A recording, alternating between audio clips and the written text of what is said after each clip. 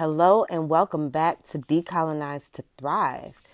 This is our first listener response of 2023, and it comes from Thelisia Samuels, who is responding to the question from episode 6.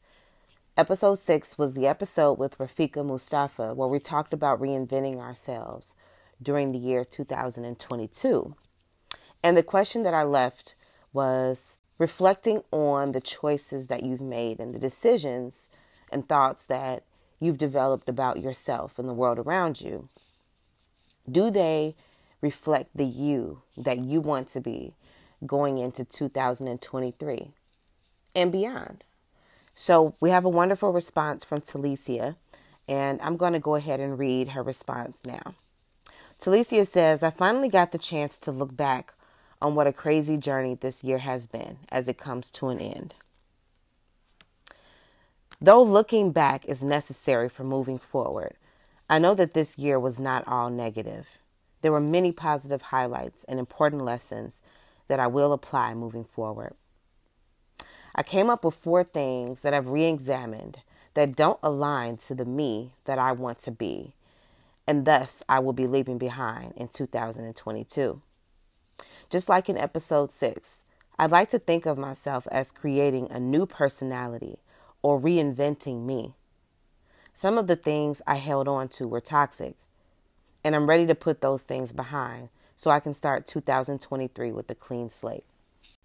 The first thing that I plan to leave in 2022 is seeking external validation.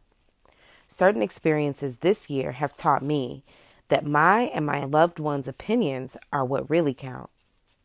Being concerned about what everyone else thought about me or my choices was draining me of energy and preventing me from living authentically. Most people are too preoccupied with their own issues and inner lives to devote much time to care about mine anyway. The second thing I will leave in 2022 is being afraid to step out of my comfort zone. In the past, I believed that staying in my comfort zone kept me safe, but I've realized that you can only progress if you're willing to step outside of it. It can keep you from creating the life you want out of fear. I know it's time to step outside of my comfort zone and accept some minor discomfort if I want to grow. The third thing I will leave in 2022 is grind culture. Being overly busy is bad for your health, happiness, and thinking.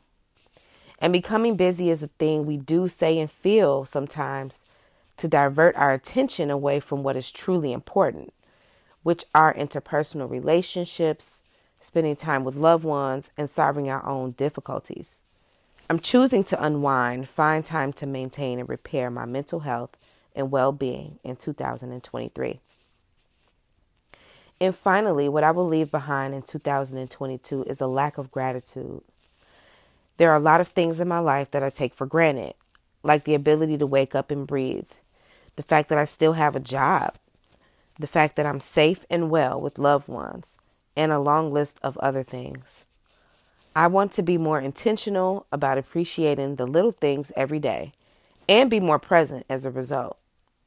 When I think about all that I have to be grateful for, it does also lift my spirits.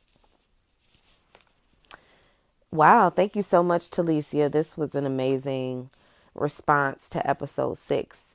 And you touched on a lot of points that I personally can relate to. Leaving grind culture behind is something that I kind of spoke to in the episode, and needing to prioritize rest and joy. I agree. And I think a lot of people are making that shift now that we are kind of coming off of this bridge of being immersed in the middle of a pandemic. Obviously, we know that COVID is still present and people are still being affected by it.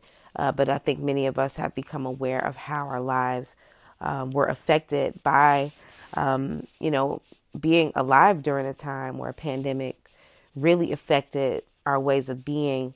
And we might have had to go into a bit of a frenzy. So this need for rest and releasing the idea of grinding, and taking care of ourselves and embracing wellness and mental health. is more prevalent now than it has ever been. And I'm really grateful for that shift. I loved what you mentioned about stepping out of your comfort zone, because that's where growth happens and that's where amazing things happen. Um, Taking calculated risks is something that can be underrated. It really is important in creating the lives that we desire. And gratitude, I have also prioritized that going into 2023. There are many different ways that we can show gratitude. I personally am choosing to, at night before I sleep, think of at least one thing I'm grateful for. Because I think when you are more grateful for things, you don't take them for granted as much, and it also opens you up to being more present when you are in those spaces, or when you are taking advantage of that particular thing in your life. And you mentioned that, being more present. So thank you again, Thelisia, for sharing your thoughts. I know that many people can relate to this journey. And though, creating a new version of ourselves isn't necessarily realistic, we can always make small changes every day, even if we just commit to one thing. So I wish you and the podcast community as a whole an amazing year ahead, and a powerful and intentional 2023 and beyond.